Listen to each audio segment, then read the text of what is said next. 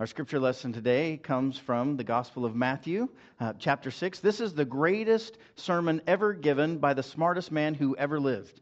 It's the beginning, right in the middle of the Sermon on the Mount. So let's share in God's good word together. Therefore, I tell you, do not worry about your life, what you will eat or what you will drink, or about your body, what you will wear. Is not life more than food and the body more than clothing? Can any of you, by worrying, add a single hour to your span of life? And why do you worry about clothing? Strive first for the kingdom of God and His righteousness, and all these things will be given to you as well. So do not worry about tomorrow, for tomorrow will bring worries of its own. Today's trouble is enough for today. This is the word of the Lord. Thanks be to God. Amen. You may be seated. Fear not, Jesus says. Sin not, Jesus says. Judge not, Jesus says. Worry not. This is what Jesus says. Can you do these on your own? Probably not.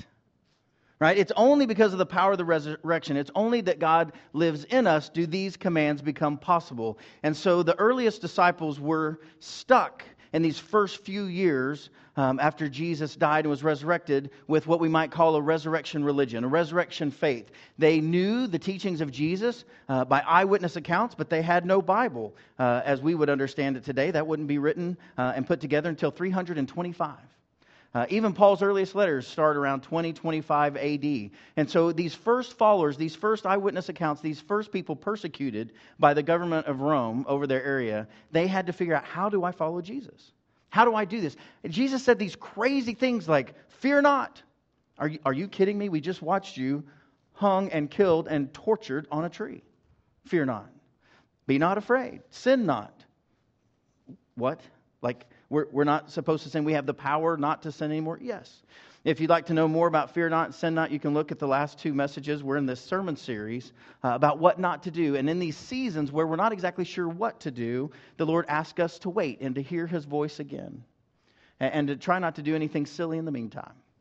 And so tonight we come to perhaps what you might consider the most crazy not of all, worry not. Have any worriers in the house?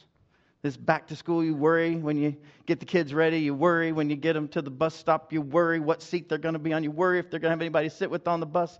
You worry if they're going to like their teacher. You worry if the teacher's going to like them. You worry and you worry and you worry about who's going to sit where at lunchtime.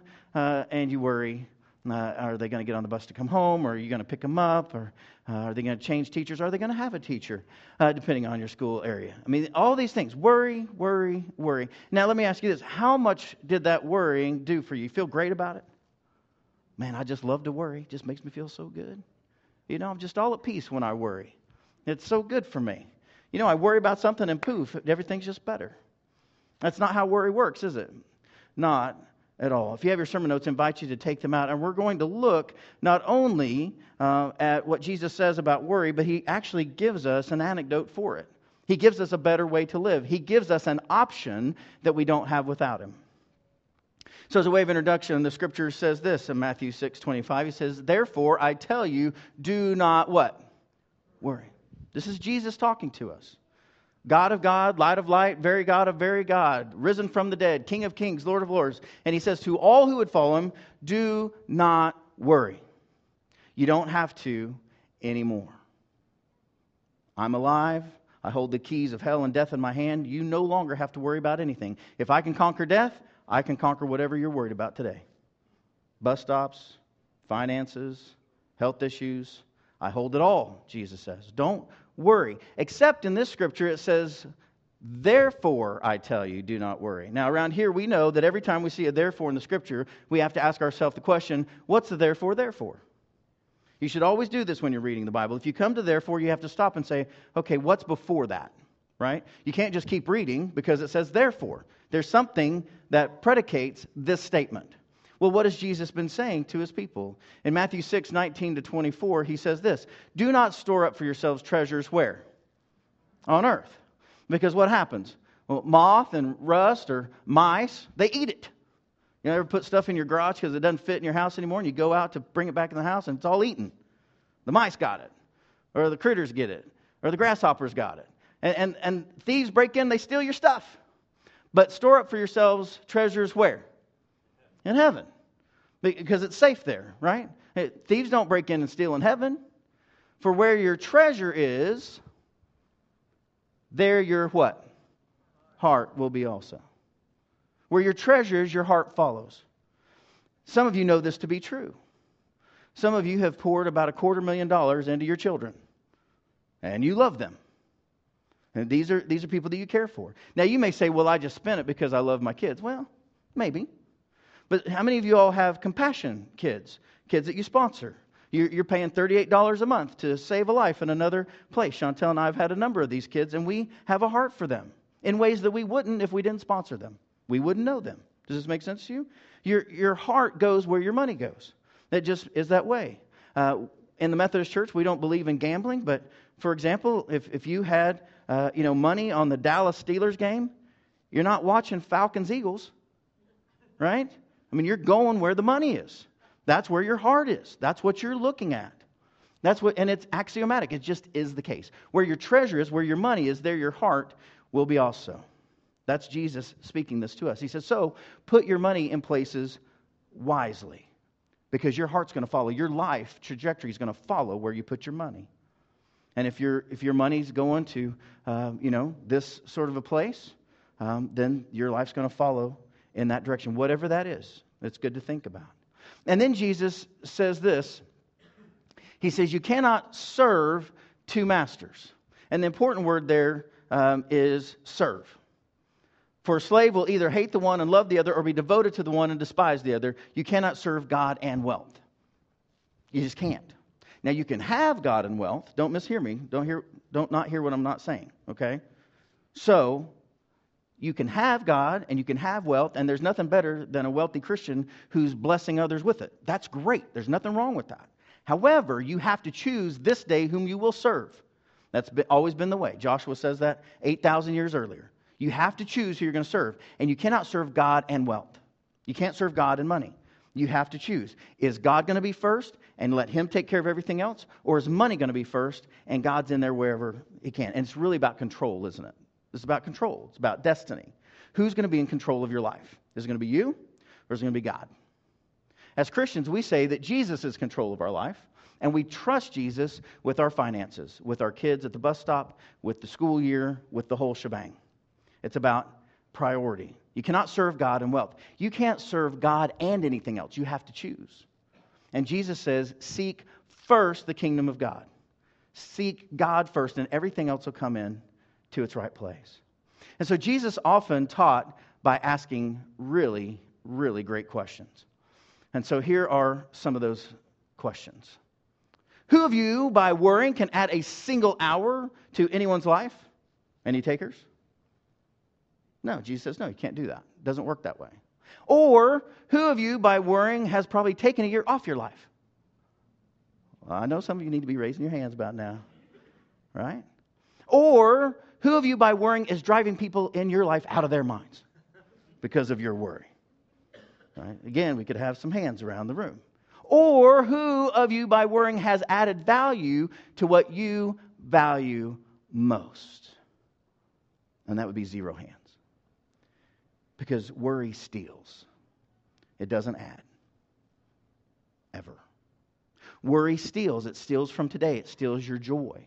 Have you ever worried about something for a few hours and then thought, man, I sure am just peaceful and joyful and happy? No, of course not. The more we worry, the more our life diminishes. It makes our lives smaller, much smaller. And so in the Scriptures, Jesus gives a stark command and a warning around worry. He says, do not worry about your life and what you will eat or what you will wear. This is in 6:25. And the key verse there, or words there, is you're not going to worry about your life, what you will eat or will wear. Now, the will eat and will wear, is that past tense, present tense, or future tense? Future tense. Way to go, English people. Very good. Future tense. You see, it doesn't say, don't worry what you used to eat. And don't worry about what you used to wear. It doesn't say, don't worry right now about what you are eating or what you are wearing. It doesn't say that at all. Sometimes you need to be aware of what you're eating and what you're wearing. That's a good thing. You'll notice that this is all about the future. Worry is all about the future. Worry is about tomorrow, not about today. And that's why it steals from your today. Because you're borrowing trouble from tomorrow. And that's the way Jesus ends this teaching. Do not worry about your life, what you will eat or what you will wear. You see, worry is about later. That's your blank there. Worry is about later. Worry is about the future. And once you start to get a grasp on this, you can start to get free of it. You see, we never worry about anything that's happening in the moment. Right? That's not worry. It might be something else. It might be panic. But it's certainly not worry. Worry is borrowed trouble from the next day. So I want you to think about the things you worry about. And notice that almost always the reason it's worry is because you can't do anything about it today. That's why it's worrisome. It's something beyond your control, and it's in the future. So Jesus asked this question. Is your life, think about yourself here, is your life, Jesus is talking to you, is your life more than food and clothes? Is it?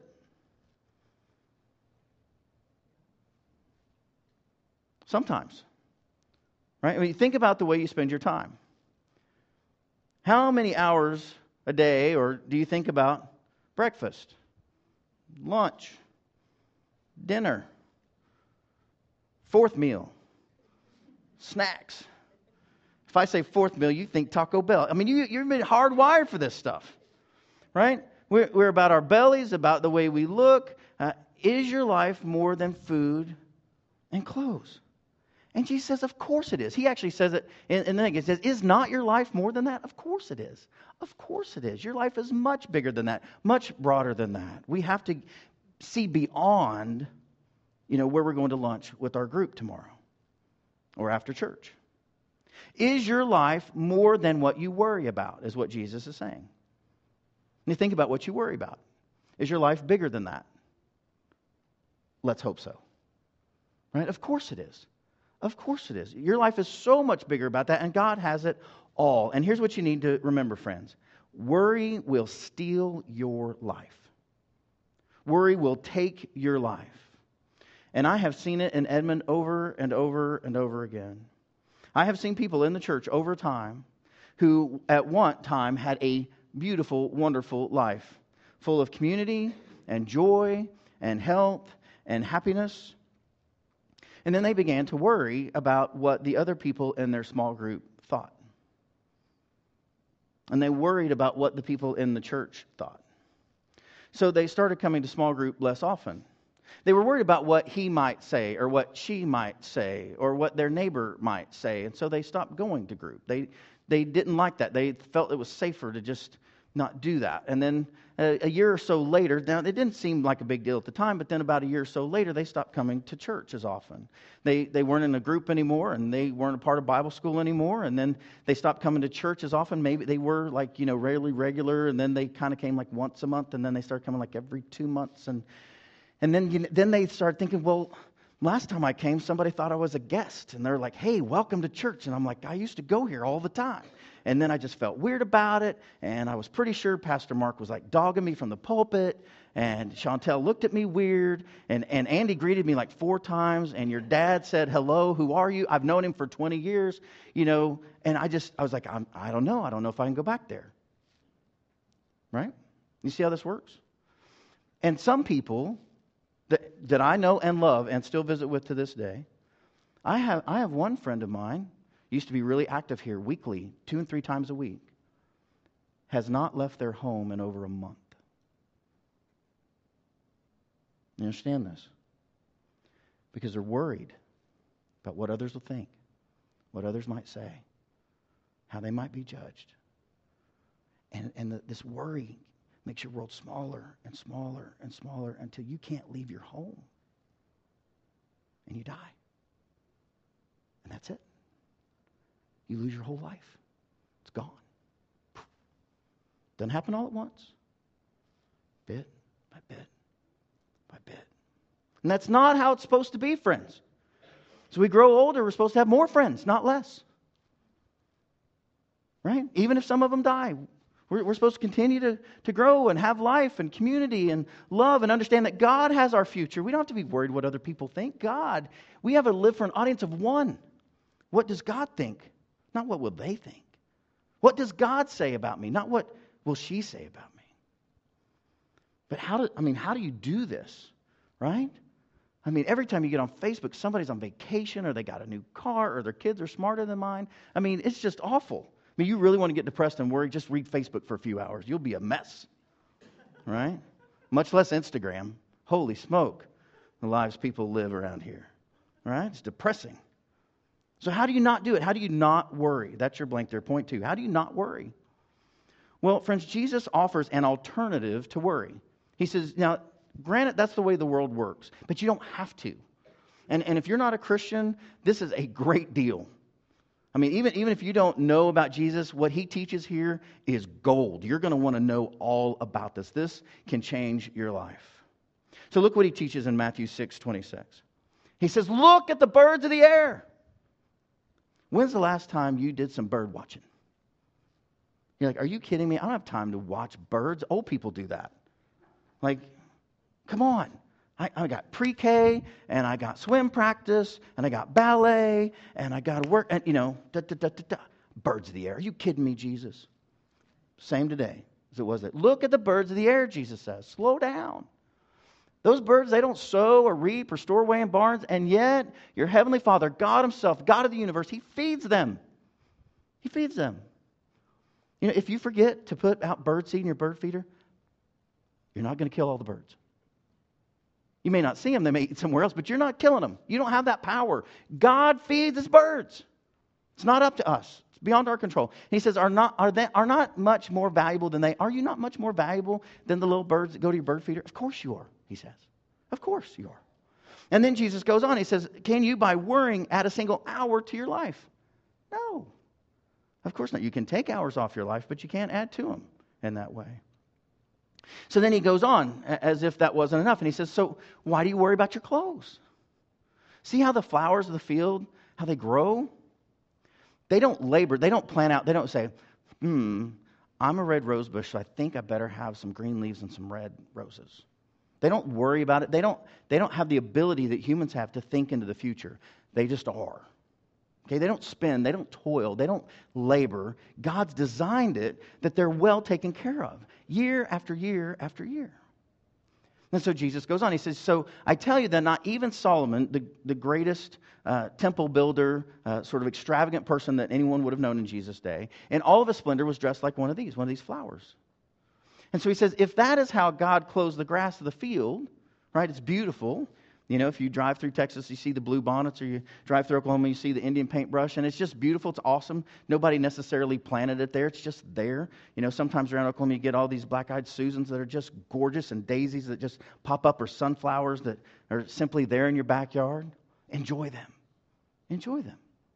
He says, but all of that, you can gather that up and bind it up and throw it in the fire. You can use it as fuel. He says, so if you take all that beauty and you can do that, he says, will God not much more clothe you? You have little faith. Now, he's kind of teasing them there. If you look at the Greek around, you have little faith. Andy Stanley, in the sermon series that I'm adapting, he says it like this. That Jesus is just kind of teasing them. This is the only time the Greek ever reads like this, because Matthew's trying to help us see that Jesus is kind of poking his listeners. He's like, if God does all that and you're more valuable than that, I mean, really, friends? He's like, will God not do more for you? You little faithers, you. Come on. He's just kind of joking with them. And you could kind of hear them chuckle on the mountainside, on the Sermon on the Mount. And we're supposed to get that. Like, well, yeah, that's just kind of silly. Of course God cares about us more than some dead grass in August. Of course. So, Jesus says, don't worry. Saying, whoa, no, what shall we eat? Or what shall we drink? Or what shall we wear? Now, you will note that Jesus, in this context, is not speaking to West Edmond people who are trying to lose weight. It's much more important than that. He's very likely talking to people who are hungry as he speaks to them. He's very likely talking to people who have not had a drink in hours because it's a desert area. He's very likely talking to Bedouins in the Judean desert who really don't know what they're going to wear. He's not talking to people who need some more off-site storage to hold what they can't wear any longer because it's 2 sizes too small because they've had so much to eat and drink. So it's very difficult for us to get into the mindset of the people who would hear this. The people who are hearing this are like, well, Jesus, I am pretty worried about what I'm going to eat because I'm hungry. I am kind of worried about what I'm going to drink because I'm thirsty. And I am really worried about what I'm going to wear because winter's coming. And I'm not sure I'm going to make it. They were worried. Not like we think about it fashion-wise. They are worried about it. And then Jesus says this. He says, for the pagans, now that's not a bad deal in Jesus' day. It just simply means not a Jew, right? It's usins, right? Unless you're Jewish. But for most of us, this is going to be us. We're pagans. And in Jesus' day, we would have been because we wouldn't have been Jews. He says, for the pagans, regular people, the world, run after all these things. And your heavenly Father knows that you need them. That's just the way the world works. He says, but not so with you. Not if you know me, not if you know God, not if you know that God loves you, is taking care of you. You don't have to live like that anymore. You just don't. The pagans run after that. You don't run after that. You don't have to, because you can trust your heavenly Father. You can trust me. And so then he closes it up like this. He says, so seek first what? God's kingdom and His righteousness. And all these things that you're worried about will be given to you as well. You don't have to go toil and spend for them. They'll be provided. They'll be provided. You don't need to worry about it. Seek first. Now, you'll note that in the Greek, the term run after, if you're following along in your blanks, run after and seek first, it's the same words. They're translated differently, but it's the same Greek original. And so you could read it, so pagans seek first all these things, but you, followers of mine, followers of my dad, run after God. Run after what He wants you to do, and don't worry about all the rest of that, because He loves you more than birds, more than grass, more than anything you can imagine. He loves you, and I love you. Everything else is going to be taken care of. Don't worry about it. Don't borrow worry from tomorrow. It just will steal your life. Now, again, I know what you're thinking. You're thinking, well, if I had Chantel as my wife, I wouldn't worry about anything either. She does everything for you.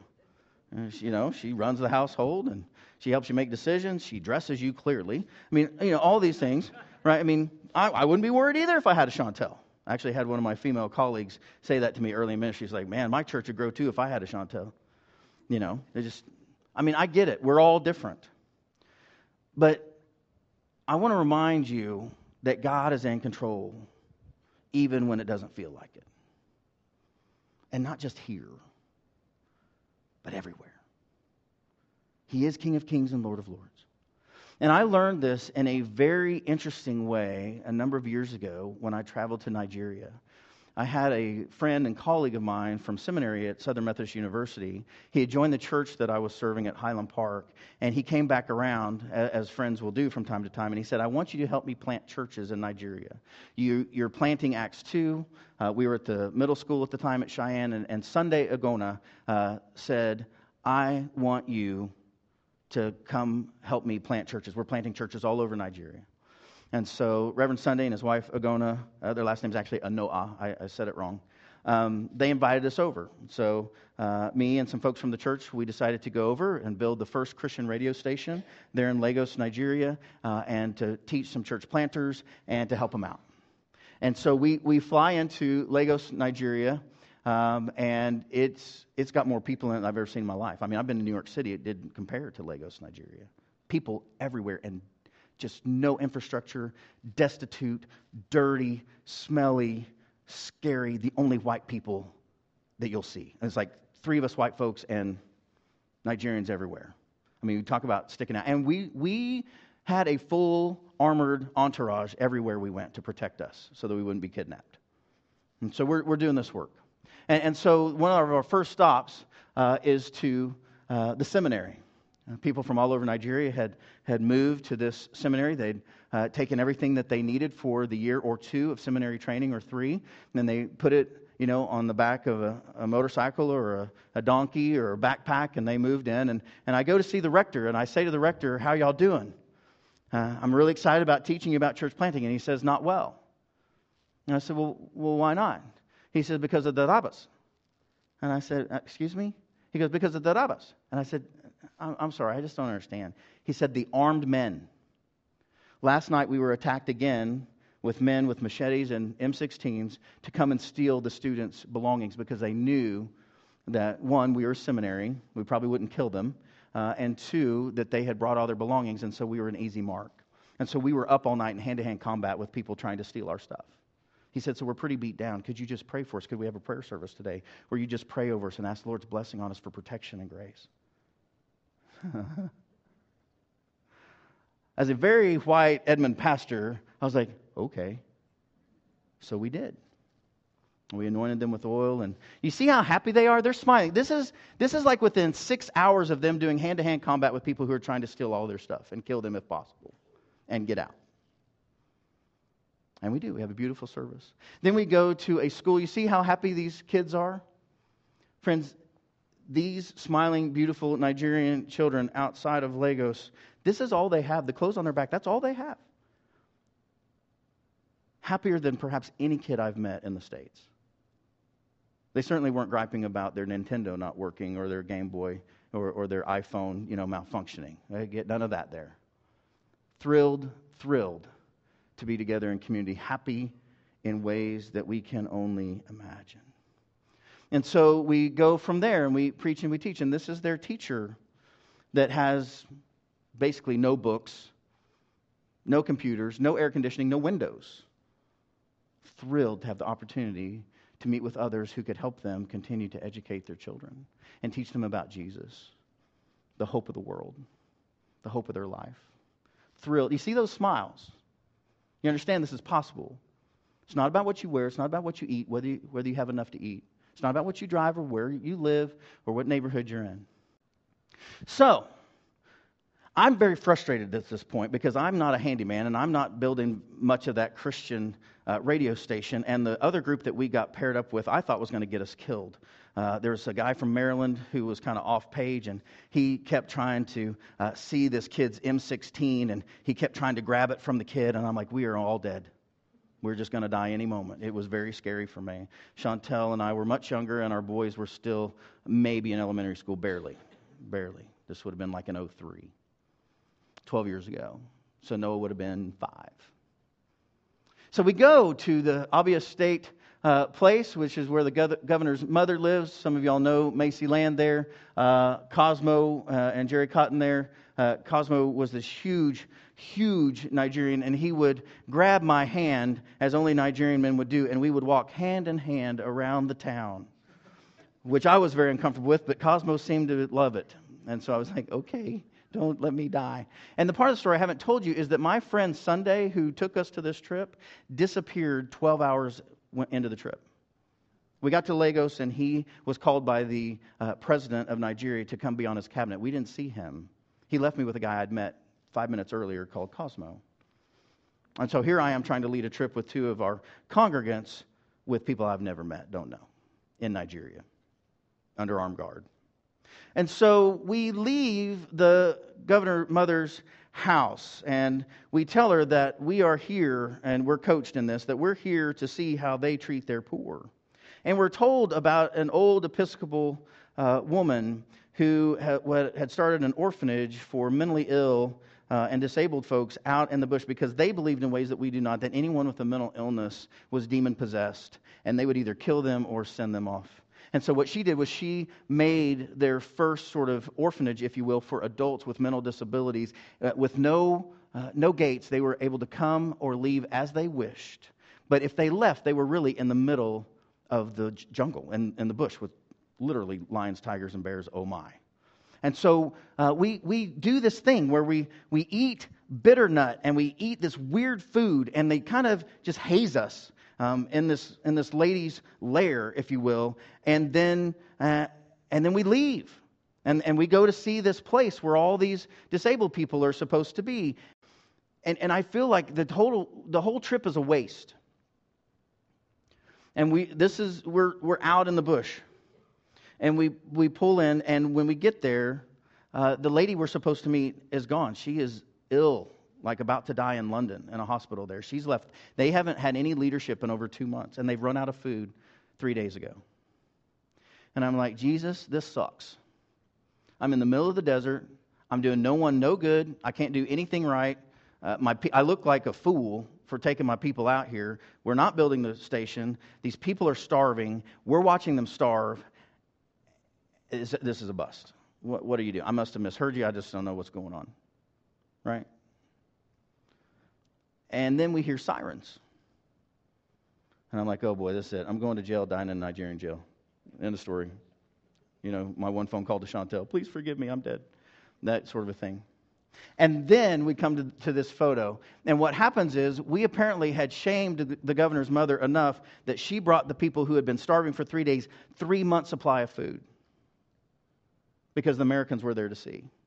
So they show up with their press, their photographer, their videographer, and the entire entourage of the government around that section of Nigeria, and they feed all the people. They bring enough rice and plantain for a good 3 months to feed every person that's there. Save their lives. All 20, 30 people in that orphanage. And Jesus says, Mark, don't worry about what you're going to eat, much less what they're going to eat. Don't worry about what you're going to wear, they're going to wear. I've got this. And you won't see what I'm doing. You don't understand what I'm doing. You don't know how I'm going to do it. This isn't about you anyway. I'm trying to keep my kids alive. Will you get out of the way and just, eat the crazy food and do the things you're supposed to do and just go where I tell you today and I'll take care of tomorrow. Not just yours, everybody's tomorrow. Just get out of the way. Give up control. Don't worry about the outcomes. I'm doing something. And the food literally drops from the sky. In Jesus' name. See how this works? Now, I don't know what you're worried about today, but I'm betting you haven't been without food for 3 days. In the middle of a jungle. And even in that, Jesus says, fear not, worry not, I got you. It's okay. So you see, the problem is, we're at point 3, the problem is trust or confidence in God. That's what we're talking about. Confidence and trust in God. Is it in ourselves and what we can do, or is it in God, what God can do? So he says this, do not drag concerns of tomorrow into today. God's got it. God's got it. Andy Stanley puts it this way. He says, worry is about chasing things you can never get because it's tomorrow. And then he said this, and I thought this was brilliant. He says, when you are tempted to borrow from tomorrow, look for a way to participate in what God is doing today. Will you read that with me? When you're tempted to borrow from tomorrow, look for a way to participate in what God is doing today. Today. Ask God that question. What do you want to do today? And so Jesus says this, therefore, do not worry about, fill in the blank. I want you to fill in your blank there. Therefore, do not worry about whatever the blank is. Okay? Whatever that is. Whatever that is. And then reframe that. Because what Jesus is telling us is, therefore, do not worry about tomorrow. That's what he's saying. So whenever you think, well, I'm not going to worry about my boss, I'm not going to worry about my marriage, I'm not going to worry about my kids, I'm not going to worry about the whatever, my sickness, my illness, just change it to tomorrow. Because God's with me and God will have tomorrow. And I'm going to let God have the outcome. And this can be very, very difficult, particularly if you have had major loss in your life. I'm not saying that it's easy. I'm not trying to gloss over that. But I do want to offer you hope that God is the holder of tomorrow. Really, God is the holder of tomorrow. You see, Jesus answers later in the Gospel of John. He says this, don't let your hearts be troubled, friends. Believe in God. Believe also in me. And that's right before he goes to the cross. He tells them, I'm going to prepare a place for you. And if I go and prepare a place for you, then you can come where I am. I have defeated death itself. A little later in that chapter, he says this, peace I leave with you, my peace I give to you. Not as the world gives. Do not let your hearts be troubled, neither let them be afraid. Just remember Jesus' words to you, my peace I give to you, my peace I leave with you, not as the world gives, not as the world gives, not as the world gives. Don't let your hearts be troubled, neither let them be afraid. I'm with you. I am with you. I am with you. You don't have to be afraid anymore. Never again. Paul picks this up in Philippians, and he says this, don't be anxious about anything, but in every situation, by prayer and petition, talking with God, the Almighty, with thanksgiving, present your request to God, and the peace of God, peace beyond your knowing, it transcends all understanding, will guard your hearts and minds in Christ Jesus. That's what he says. That's what he says. And so our action step for tonight, friends, is this. When you get up in the morning, I simply want to encourage you, ask God this question. what are we going to do today?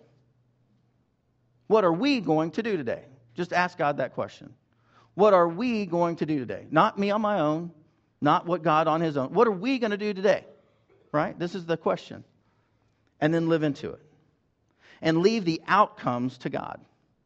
Leave the outcomes to God. Do what you can do today with God. And leave tomorrow to God, for He cares for you. He cares for you. He loves you. He loves you. So friends, one last time, let's read Matthew 6:25 together. Therefore I tell you, do not worry about your life, what you will eat or drink, or about your body, what you will wear. Is not life more than food, and the body more than clothes? Of course it is. Of course it is. Be at peace. If you'll close your eyes, I want to pray for you and read over you a prayer that has been around for nearly 500 years. Hear these words from St. Francis de Sales. Do not look forward to what might happen tomorrow. The same everlasting Father who cares for you today will take care of you tomorrow and every day.